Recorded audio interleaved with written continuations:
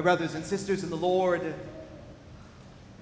when pure love, divine love, agape, enters into a world turned in on itself, a world whose operating system is self-love, closed off by fear from any other possibility, such pure love is neither fully received or fully reciprocated. In such a fallen and rebellious cosmos, that pure love, that divine love, encountering indifference, denial, and rejection, is not welcomed with humility and delight, but it is refracted in suffering. Such pure love can only be fully expressed in a sinful and contorted world as sacrifice. For rational creatures whose will is wounded, that is, for you and for me, real love, pure love, agape, will always involve some kind of dying. St. John tells us that Jesus initiated this Last Supper with his disciples fully aware of what he was doing, fully aware of what this meal anticipated and made sacramentally present, fully aware that it was going to cost him.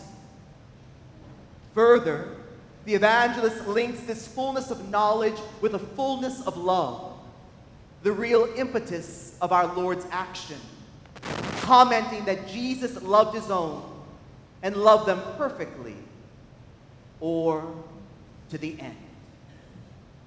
It is ironic that while the three synoptic gospels each offer an account of the Last Supper itself, complete with the details that St. Paul related in our second reading to the Corinthians, tonight, the night on which the church begins its solemn Triduum with the Mass of the Lord's Supper, it is the account found in the fourth gospel that the church offers to us for our prayer. This passage from St. John recounts not so much the meal itself, but the action of Jesus, which anticipates and literally and sacramentally makes present that meal. Tonight, Jesus foreshadows by his act of humility the kind of love that the Eucharist makes present and possible, embodying a new and eternal covenant. Yet it is a meal, which, because it is a gift offered with the purest of love, in and on behalf of a world powerless to free itself from itself, and thus itself incapable of such an offering, it is also necessarily a sacrifice whose completion or fulfillment and whose real cost will be made manifest tomorrow afternoon on Good Friday. Fully aware that his disciples, like many of us, were utterly clueless as to what he was about, Jesus has to explain to them the meaning of his action. In his kingdom, it's not about power or control or security or ease or comfort or warm feelings or efficiency or success. No, he establishes for us in himself a new pattern, a new way, a new love, agape, a kind of love we would never have figured out on our own. A love that we couldn't conjure up within ourselves, even with Herculean effort. We are simply too turned in on ourselves to have imagined such a love.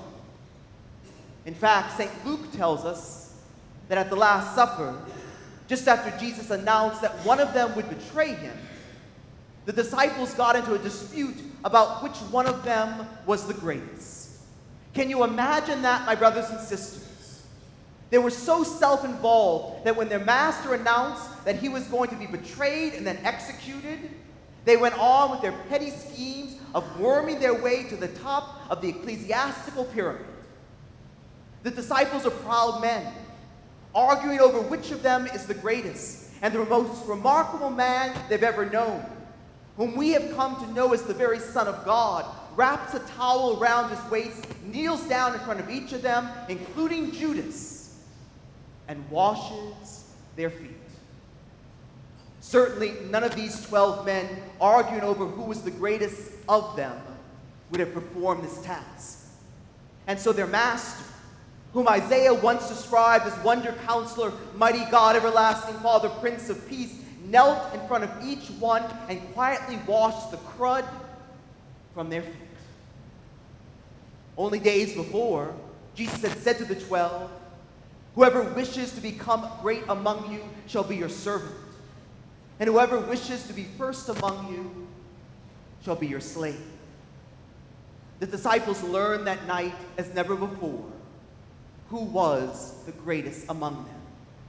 And the meal that Jesus is about to share with them will become the sacrament, the efficacious living sign of what he will do on Friday afternoon, and make that one perfect sacrifice of purest love perpetually present and available to us, his followers, not only as a wonder of our loving adoration and contemplation, but also as our very food and drink.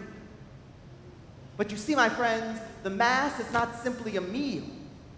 The Mass is also a sacrifice. And it is a meal because it is first a sacrifice. The meal shared in the upper room that Thursday night has meaning only because of what was to be accomplished Friday afternoon on the hill outside of Jerusalem. We receive Christ's body and blood, but we also offer a sacrifice. More correctly, we join our sacrifice to his. In Christ's one sacrifice, his one perfect self-offering to the Father on our behalf, made real and present on the altar. But it is also our sacrifice, mine and yours, joined to his, offered through him and with him and in him. And this sacrificial dimension is too often overlooked. There are some who, for a number of reasons, cannot receive Holy Communion, but they can still offer. That is why attending Mass should not be thought of as an experience of passivity, just piously biding our time in preparation to receive. It is an action as well. It is an active offering, whether one is able to receive or not. And Jesus gives himself fully to his Father, so we too are asked to offer ourselves to God as well. Our love, however, unlike his, is far from pure, far from perfect. We're too self-centered, egotistical, insecure, envious, petty, lustful, ambitious, resentful, and the list goes on. And that is why for us, sharing in his love, his agape, will cost us too, just as it cost him. Real love, pure love in this fallen cosmos will entail suffering. It will involve all kinds of little deaths. Death to my ambition, death to my willfulness, death to my self-constructed identity, death to my ego, death to my impulse constantly to judge, death to all my disordered passions and desires. And so because we offer this sacrifice through him and with him and in him, while living in but not of a world in rebellion against him, our self-gift, the offering of ourselves like his, will always cost us something. It will always involve for us a dying, a sacrifice. You see, my friends, hence the ancient dread, sadly muted in our own age, about approaching this altar unworthily. It is not primarily rooted in some vague concern about ritual purity, but in an authentic understanding of what the Eucharist truly is, and what it really means, and what it necessarily costs. Worthy to receive his body and blood is an act of rebellion against the ruler of this age, against our own trumped-up self-importance, against our own willing and half-willing complicity with the world's sin. And so to receive his body and blood without reflection as to its real cost, his death and our own, is to receive it at our own undoing. But worthy to receive his body and blood is to receive his charity, his agape, his love, precisely because we are receiving nothing less than Christ himself. We are freed from having to save ourselves, rescued from having to make sense of life for ourselves, liberated from having to prove ourselves, emancipated from having to do it all ourselves, Christ in us, as St. Paul says, the hope of glory. What began at our baptism is now continued, strengthened, and renewed by this greatest of sacraments. Jesus Christ, his life, his love, through us and with us and in us, for the life of the world. Christ at our feet, God girded over the sufferings of men, a foreshadowing of the passion in the silence and in the hearts of the disciples. And in that tragedy, a gift, a man who gives himself, a God who leaves and remains, a sacrifice that is offered and simultaneously renewed. Tonight, my dear friends, from the bottom up, that is the perspective of Jesus kneeling before the apostles. We prostrate ourselves before the Eucharist. We love him, and we too kiss his feet. At his feet, we likewise atone for the offenses against the Blessed Sacrament. For so many bad communions, sacrilegious, distracted, lukewarm. For so much absent-mindedness. For so many visits that never took place. For seeking the water of the world and not the source that flows and runs from the bread of life. We ask you, forgive us, Lord. And we ask, we pray, to let ourselves be washed by you, not only our feet, but also our hands and our head and our whole soul. We pray for your priests, and we pray for Christians throughout the world who die when they come to church to celebrate you and to receive you. Have mercy on us all. We enter upon these holy days with the faith described for us in the letter to the Hebrews.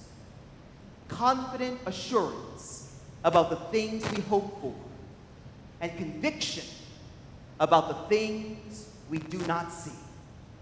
Strengthen our conviction, O Lord, that when we do see, we will rejoice at seeing the loveliness of your face.